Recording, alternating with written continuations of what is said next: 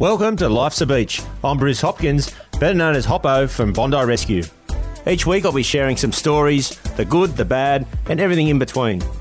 I'll be chatting to guests about their life experiences and giving our listeners an insight to the challenges we have faced in our lives. We'll share a few jokes and some banter along the way, and hopefully our experiences will resonate with you.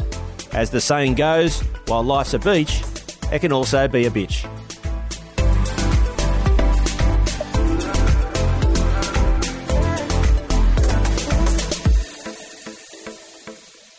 Hey everyone, this week on Life's a Beach, I chat with US lifeguard and rescue boat captain Tim Gare. Tim talks about his lifeguard career and how COVID impacted the US over the last 12 months. Then later on, lifeguard Glick joins me for the first time in the shack with Beach Banner, and I go to the mailbag to answer questions from the fans. Now let's have a listen to my chat with Tim.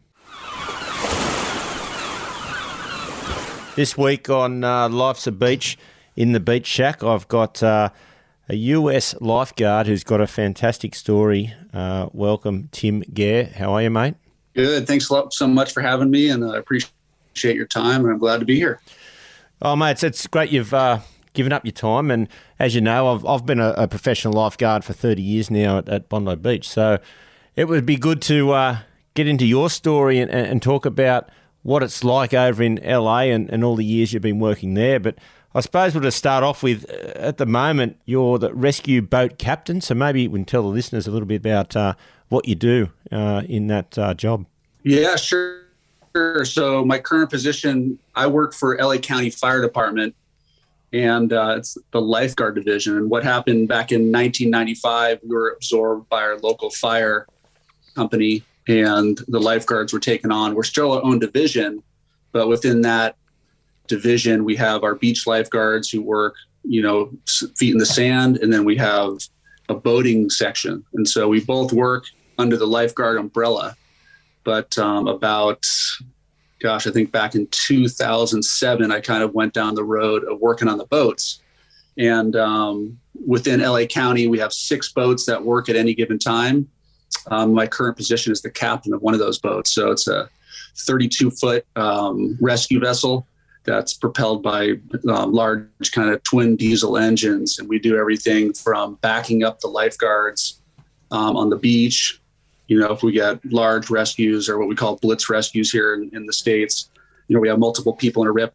We can back the boat basically down into about 5-6 feet of water and help the lifeguards. And besides that, we're out on the ocean a lot. We do everything from EMS calls around the marinas, on other boats, in the water. We do a lot of boat tows. We have several harbors here in LA. So we attend to any broken down boats. We also respond to dive accidents. And that's kind of the nuts and bolts of it. Yeah.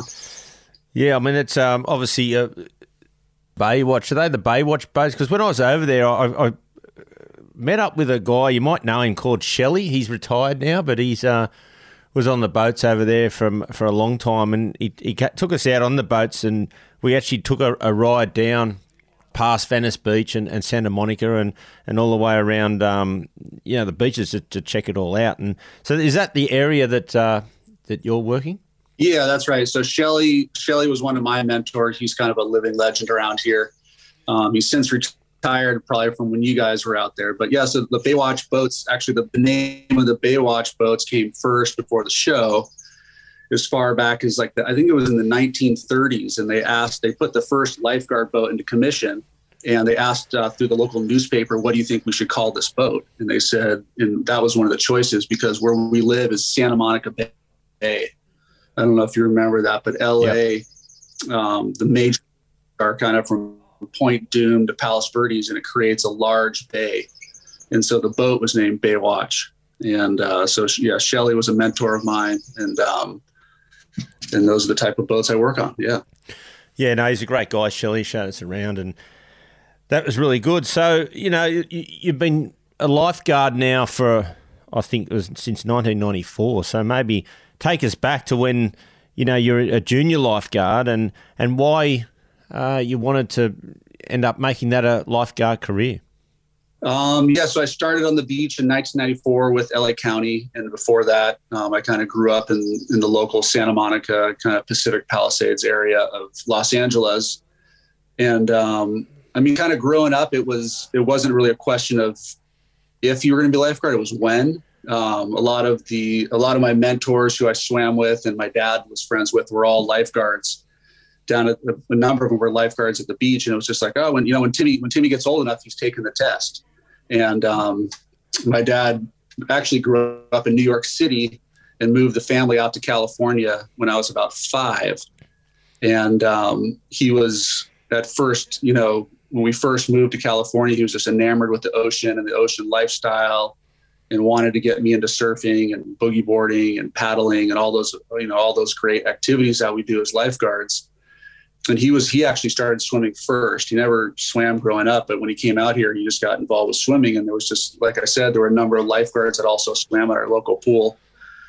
And so I did the junior lifeguard program and, swam competitively growing up, and was able to swim competitively through through university. And so when I was old enough to take the lifeguard test, which for LA County is 18, sure enough, I took the test and started working the beach. What does that test entail? So you have to wait till you're 18 before you can do the test and get through to become a lifeguard. So what do you need to do in that test? Right. So a lot of the lifeguard agencies around here. So for us, it's 18 years old. All you have to have is a California driver's license and a high school diploma. And then beyond that, it's a competitive. So it's not a whole lot to get in, but it is a competitive swim.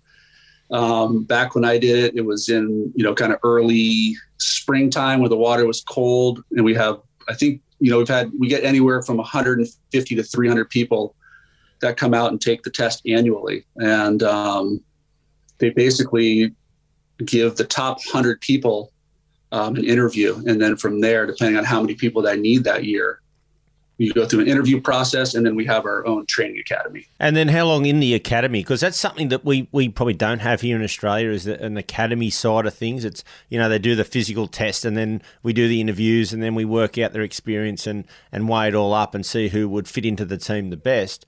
But tell us a bit more about the academy and how long does that run for?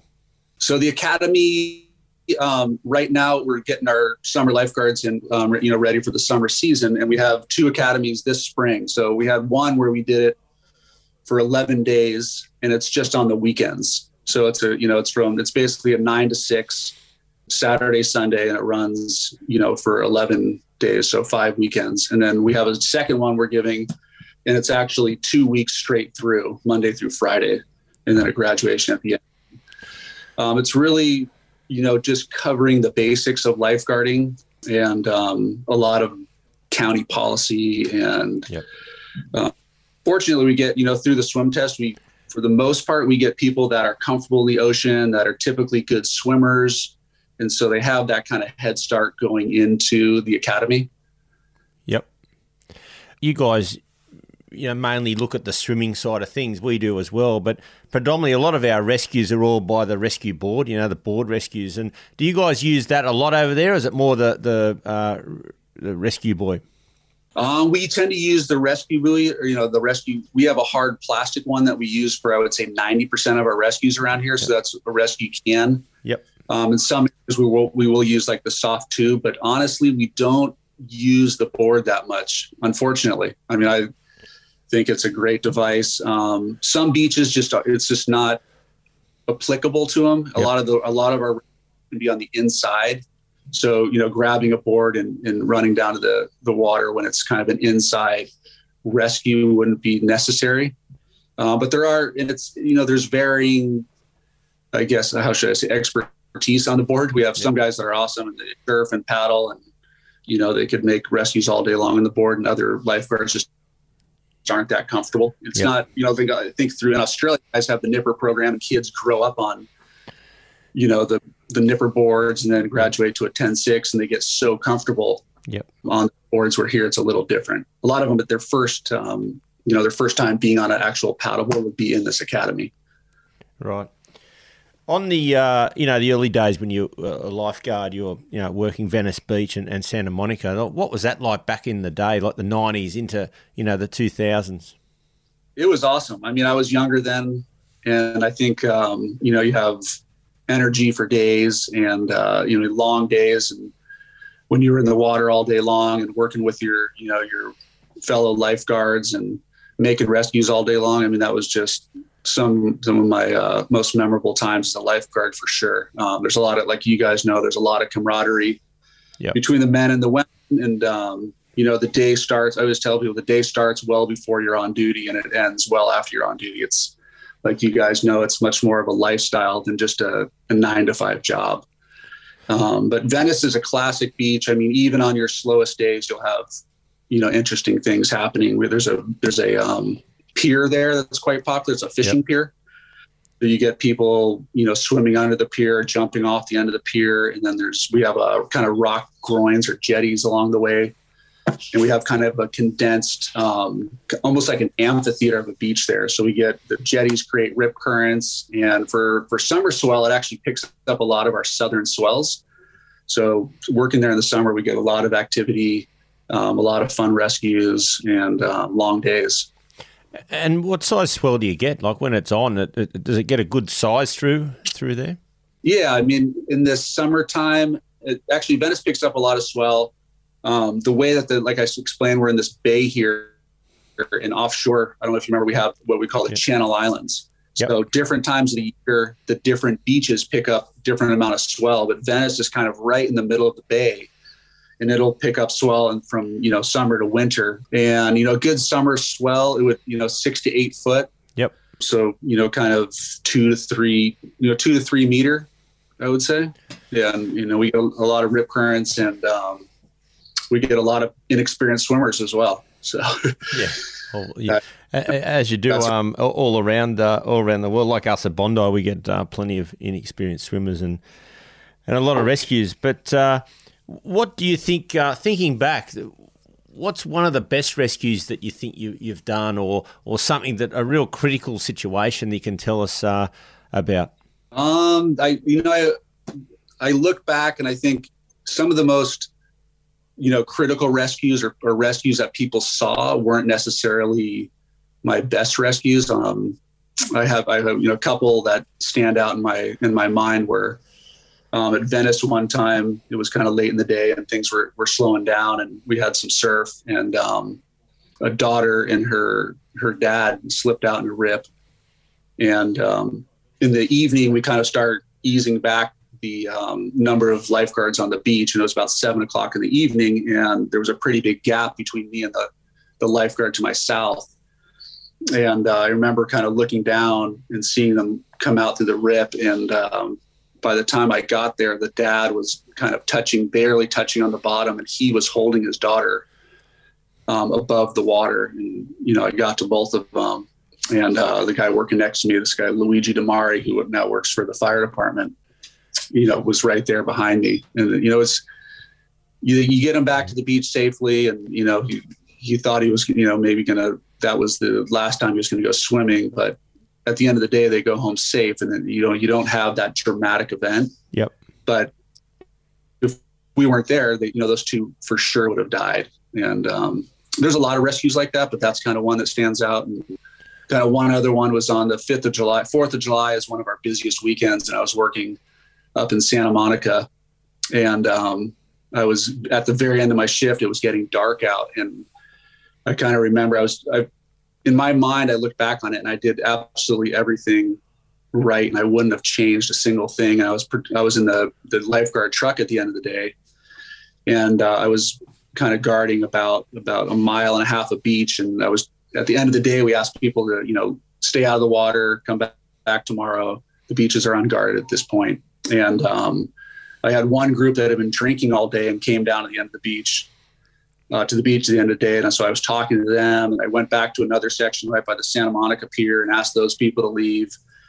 And then I did one more patrol back down to see the people who were drinking, make sure they were gone. And then I came back, and I could have gone to the back of the beach where our headquarters is. It was dark out by this time. For some reason, in my mind, I said, I'm going to take one more pass by the pier area. And by this time, it was probably 8:30, 8:45. It's dark out. And I had the windows down in the truck, and just very faintly, I could hear a voice just yelling for help. and the beach was still crowded. And I'm sure you guys have experienced this, where there could be someone drowning right in front of the public and they're totally unaware of it. Yeah, 100%. We get that all the time. Yep. So it's an interesting phenomenon where you hear someone, yelling for help, and then everyone on the beach is just going about their day, or evening for that matter. And I was able to, kind of locate where they were. And I actually grabbed the paddleboard for that one because they were outside the surf line. I couldn't see them. I could just hear the voice.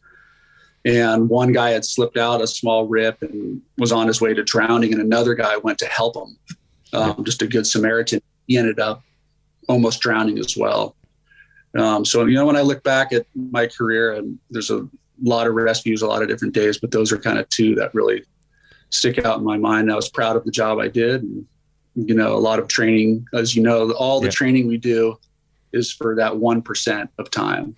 And, those were two rescues that all the running, all the swimming, all the surf rescue work that had kind of, come to a positive point there for me.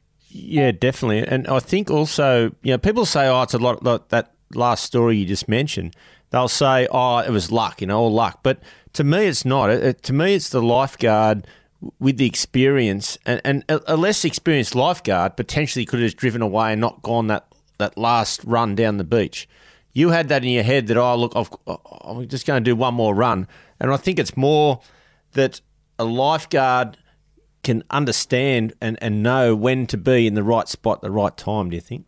Yeah, I absolutely agree with you. I think back to all the hours we spent in the water, and then knowing your area. I always talk to young guards about that. So many of our younger lifeguards right now are so excited to, work one spot for a year and then work another spot for a year and do this and do that. And there's nothing wrong with that. We have a lot of great avenues you can go down with lifeguarding in the fire and with LA County Fire Department now. But there's something to say about really understanding your area and, having it, become your home and second nature, and spending time in the water and, understanding all the little nuances of that area, staying in shape, all those things I think contribute to much more than luck. Yep. 100%. Mate, now I want to touch on, obviously the world's been in shutdown and we've had COVID all around the world, and we've been lucky in Australia. We've had cases, but we've been able to shut the borders, and because we're potentially an island that we can isolate, and we're so far away from the rest of the world. But just give us an insight on how bad it has been in the US, and also how did you guys deal with that within being a lifeguard? I think it's affected different people differently. I'll touch on, just kind of in the US. I think that first 2 or 3 weeks when things all of a sudden were shut down and people really didn't know what was going on, I think there was a lot of fear, a lot of unknown, a lot of what ifs. Yep. And different people dealt with it differently. Some people just totally closed up and didn't want to come out of their house, and other people were, kind of ready to move on and, kind of address it and really try to figure ways out. But it was surreal when everything shut down, driving our busy freeways here in the middle of the day, and there's, no one around. So, being segueing into being a lifeguard, our job never stopped. There was never a day when they said, hey, stay home because everything's shut. Yeah. And I think we handled it very well. I'm really proud of the way our department and all lifeguards up and down the coast handled it here in California. At first, the beaches, local municipalities were closing down beaches. So everything was empty. And we were basically just patrolling and making sure people were safe and, checking in with lifeguards and making sure the lifeguard family was safe. And when things started opening up, it was interesting because certain beaches opened up or certain counties opened up and others didn't. And it almost, in my mind, it made things worse because all of a sudden now you had like Orange County is to the south of us, and they were some of the first beaches. I think they were some of the first beaches to open back up. And now you have everybody that wants to go to the beach from LA County driving down to Orange County. because they want to go to the beach. It was one of the only things you could do around here. And we're going into summertime here. And another thing it did was pushed people out of our normal beach areas into these little pocket beaches they had, which made for a stressful situation, because all of a sudden now you had people walking down coastlines into little pocket beaches, or, areas that we'd never lifeguard. Right. And didn't have there. And then eventually when things opened up, the beach was one of the only things to do. It was the middle of summer. People were, at that point, were kind of starting to want to get back out and be active, and, see people and not just be completely shut down in life. And we for sure had one of the busiest beach summers I've ever seen. I mean, kids weren't playing baseball. They weren't playing football. They weren't playing basketball. They weren't going to volleyball tournaments. So everyone was down at the beach. Everyone was starting to surf. I'm sure you guys have, seen. And I think our ones, they sold out surfboards. I think that many more people took up surfing. Is probably the same over there in LA. Yeah, it's been crazy. So, and it went from, certain areas that were kind of busy weekend spots to 7 days a week being busy. Right. And I'm proud of the job that the lifeguards did. I mean, there was never a chance. And I think in a lot of emergency response jobs, my wife is a doctor here in the States. A lot of the guys I know who work for the fire department, the police departments, and other rescue jobs, there was never a break for us. Yep. And I'm sure you guys have experienced the same thing. So internally, or with with your own family, or with your not just immediate family but your extended family, my parents are getting old now. There was never a chance for me to kind of slow down and digest that and kind of check in with them. It was from day one, it was like, yeah, we're still going to work, we're still doing our job, we're still here for the public. Yep. And so I think we're kind of looking after each other now, because I think we haven't really, a lot of guys never had a chance to digest that. And fortunately, our department stayed healthy. We did have a couple cases here and there, but, extended family people, we had people that passed away, and, some elderly parents. So everyone's affected in a different way, but fortunately, I've been very fortunate. Yep. So. Did you guys have to work any different, like when the crowds were coming back to the beaches, and was there anything, or you just worked as you normally did? Did you have to take different procedures? Yeah, we definitely took different procedures. I mean, it seems like it was changing every day. I mean, Yep. We'd get an email from our health director saying, make sure you do this today, or make sure you wear these PPEs today, or, and as things, become more and more understood, we're able to deal with that. But from the beach front, it was interesting, because they wanted us to wear, on any emergency medical call, they wanted you to wear a mask, eye protection, a gown, gloves, and your normal face mask. And so the guys that were working the guys and girls that were working the beach, all of a sudden, okay, you want me to go into the water? At what point do you want me to take my mask off? Yeah, that's right. Yeah. Now I'm face to face with a victim that's gasping for air, and you're excited on a high level of stress, and you're face to face with them on the water and bringing them back to shore. So it was tough. I mean, I think the beach guards in particular were asked to do a lot during that period. Not everything was so clear, and that was another stressful situation.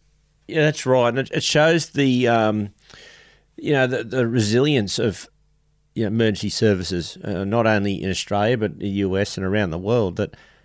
And we had the similar problem where the rules were changing day to day. So you're putting things in place, but then a day or two later there'll be something new, and you'd have to adapt to that. And I think it was very stressful for a lot of emergency services to deal with.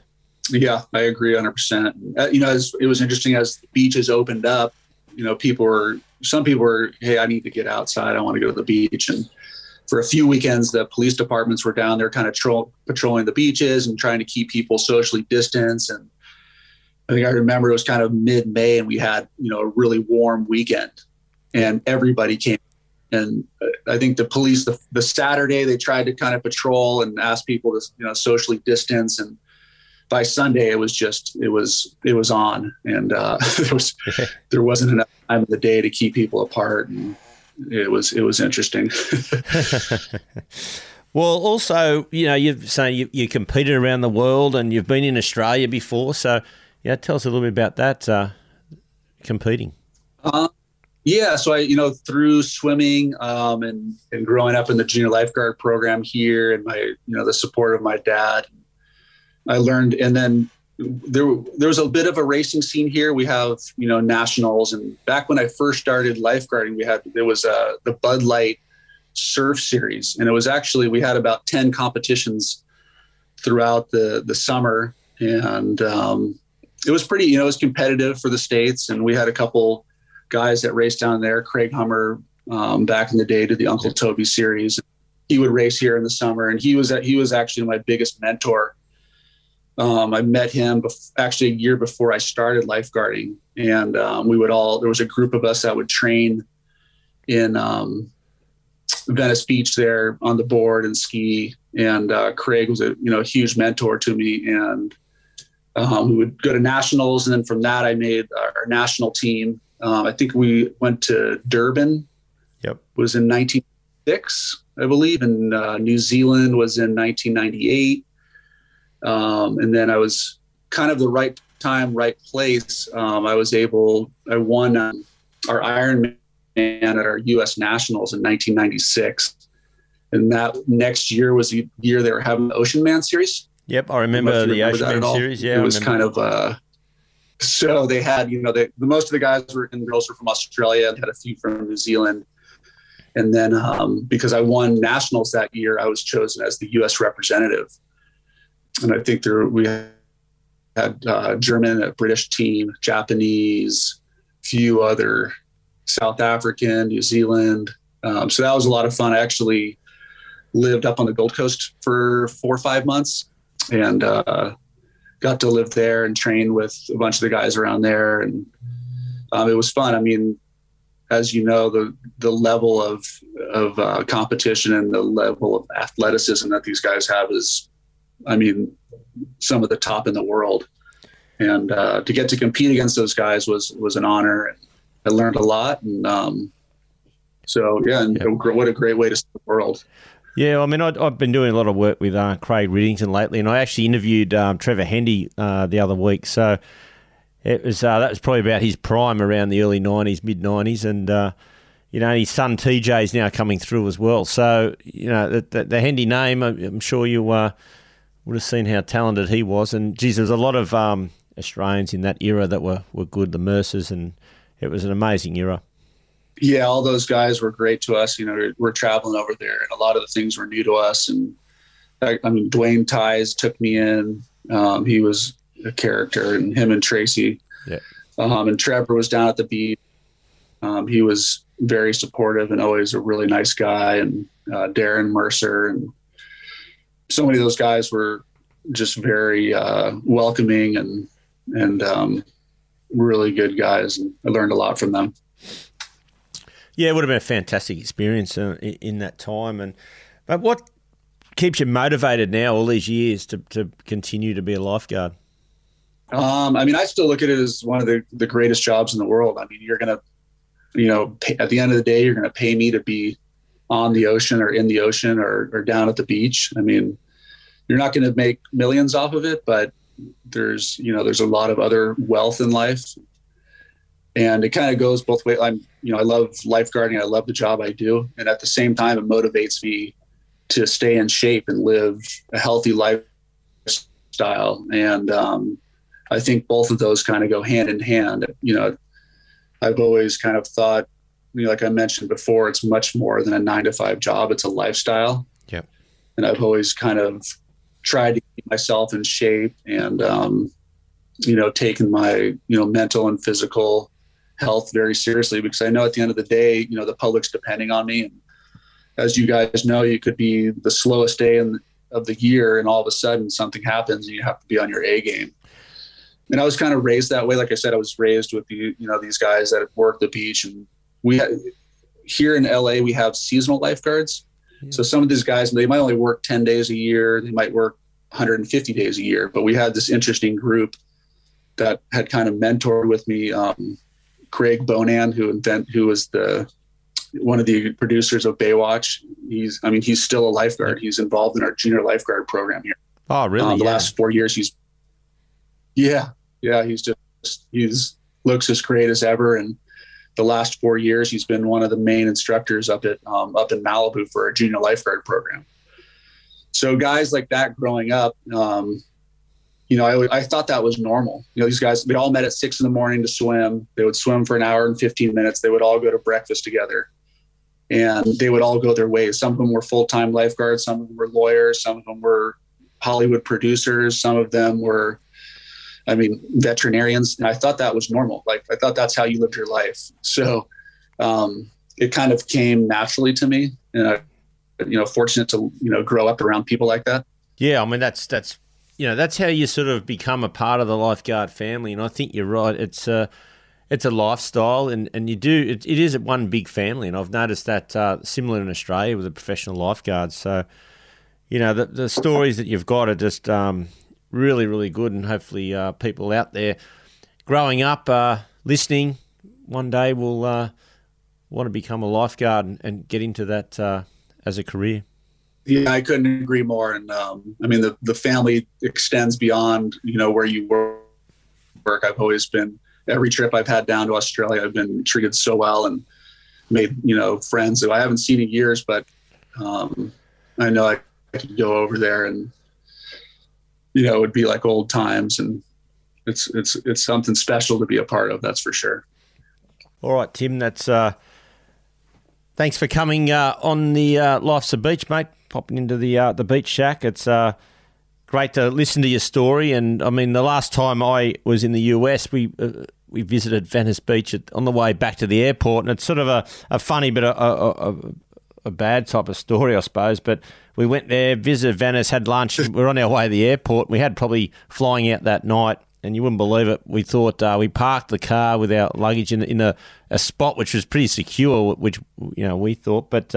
Came back and the windows had been smashed, and then the luggage had gone, and next thing you know, we've got our passports and everything had gone. And last thing I remember is getting back on the plane with a plastic bag, the boardies I got on and a T-shirt, and I had to fly back on my driver's license to get back to Australia. So that was my visit to Venice Beach. Didn't turn out as well as what I wanted it to be, but going along that coastline of Santa Monica and through Venice Beach and all that.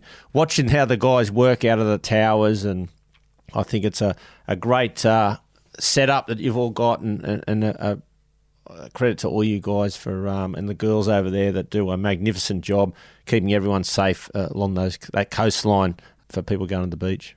Yeah, I'm sorry to hear about your Venice story. Next time you come out, we'll take better care of you. No, I thought I'd just throw that in. But it's great.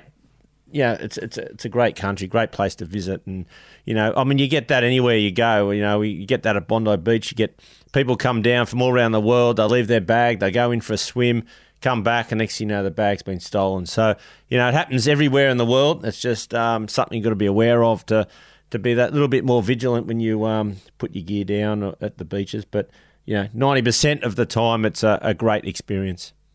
Yeah, I agree. And next time you're out here, look us up. And I love showing people around and taking them out on the boat and sharing experiences with fellow lifeguards from around the world. It's something I enjoy sharing. And I appreciate all the compliments there. And I'm proud of the job that our LA County lifeguards do. And I'll keep doing it for another decade or so. Yeah, mate, keep it up. It's anyway, thanks for coming on the show and joining us and telling your story. And definitely I'll hit you up next time I'm over there in LA, and I'll get you to show me around, and it'd be good to see you. Yeah, for sure. You got an open invitation. So thanks, mate. Cheers. Thanks, Tim, for joining me in the Beach Shack, sharing your story. Next up, Beach Banter with Glick. Okay, this week for Beach Banter, It's a pleasure for the first time to have in the Beach Shack Anthony Glick. Glicky, welcome. Yeah, Hop, thanks for having me, mate. Mate, over the years there's been a lot of pranks played, and this one, with Kerbox, he's scared of heights, but you convinced him to get in the helicopter, so how'd you do that? It's a bit of a funny one. I didn't convince him, I forced him, and then at the end I convinced him. There's a bit of a backstory to it. About 12 months before, we got a call for, the shark nets. There may be a bit of a shark in the nets, so we went out, me and Box. We had a good look, couldn't find anything. He dropped me off just by the shark nets, and I quickly, put the goggles on, had a good look, and then I came back up. I surfaced, and he just was nowhere to be seen. So he left you out there, the shark net? He left me out there for probably about 10 seconds, but it felt like 10 hours because we knew there was most likely a shark, It was a bit scary. You've got a little bit of a fear of sharks? Oh, it's not really a fear, but it's more like, in those situations, it's a bit scary. I mean, you do hear stories, but yeah, sometimes they get to me, other times not. Yeah, so it was a bit scary. It was a bit of a prank played on me, I think. So I decided to get back on him, and that's where the helicopter came in handy. So you organised the helicopter. It came and landed up on I think it was up on the golf course at North Bondi. Yeah, I called Box that morning and said, do you want to come help me? Just be my, come take photos with me. We'll go take some photos on the golf course. Took all my camera equipment, all my gear. I even gave him one of the cameras to hold for a few minutes. It was well played. It was pretty funny. He was not expecting a helicopter to come land, and then all of a sudden we're just looking over the cliffs and this helicopter's coming towards us. And he's just like, this thing's going to crash or something. He's like, what's going to happen now? And just landed, and he looked at me and I looked at him and I said, we're going up. And he goes, there's no way. He's like, nah. No chance. Took about probably 20 minutes to convince him. Yeah.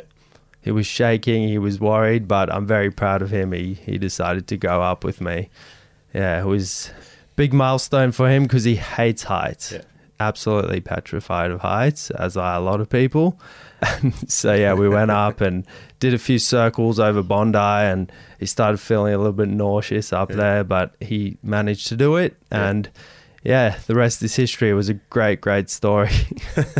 Well, I know he I've flown a little bit with him, and there was one time we just in those small planes with the propellers, and he grabbed hold of my leg. He's hanging on to my leg. So yeah, I know how was he hanging on your leg there? I reckon he would have. I know how you feel. I think my leg's still a little bit red from that a few years later.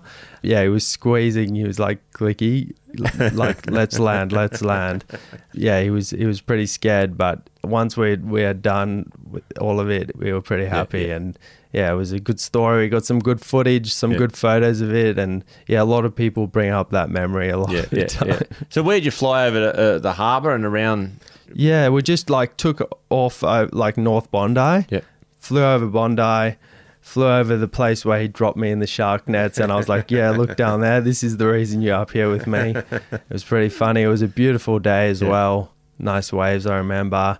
And yeah, then we flew to Maroubra, and we flew back. Yeah. As soon as we were turning around to come back from Maroubra, the G-forces must have just made Box feel sick. He's like, I'm going to spew. He's like, no, I can't do this. And then when we were back on the straight, back to Bondi, he was like, okay, I'm good. Right. I'm good now, yeah.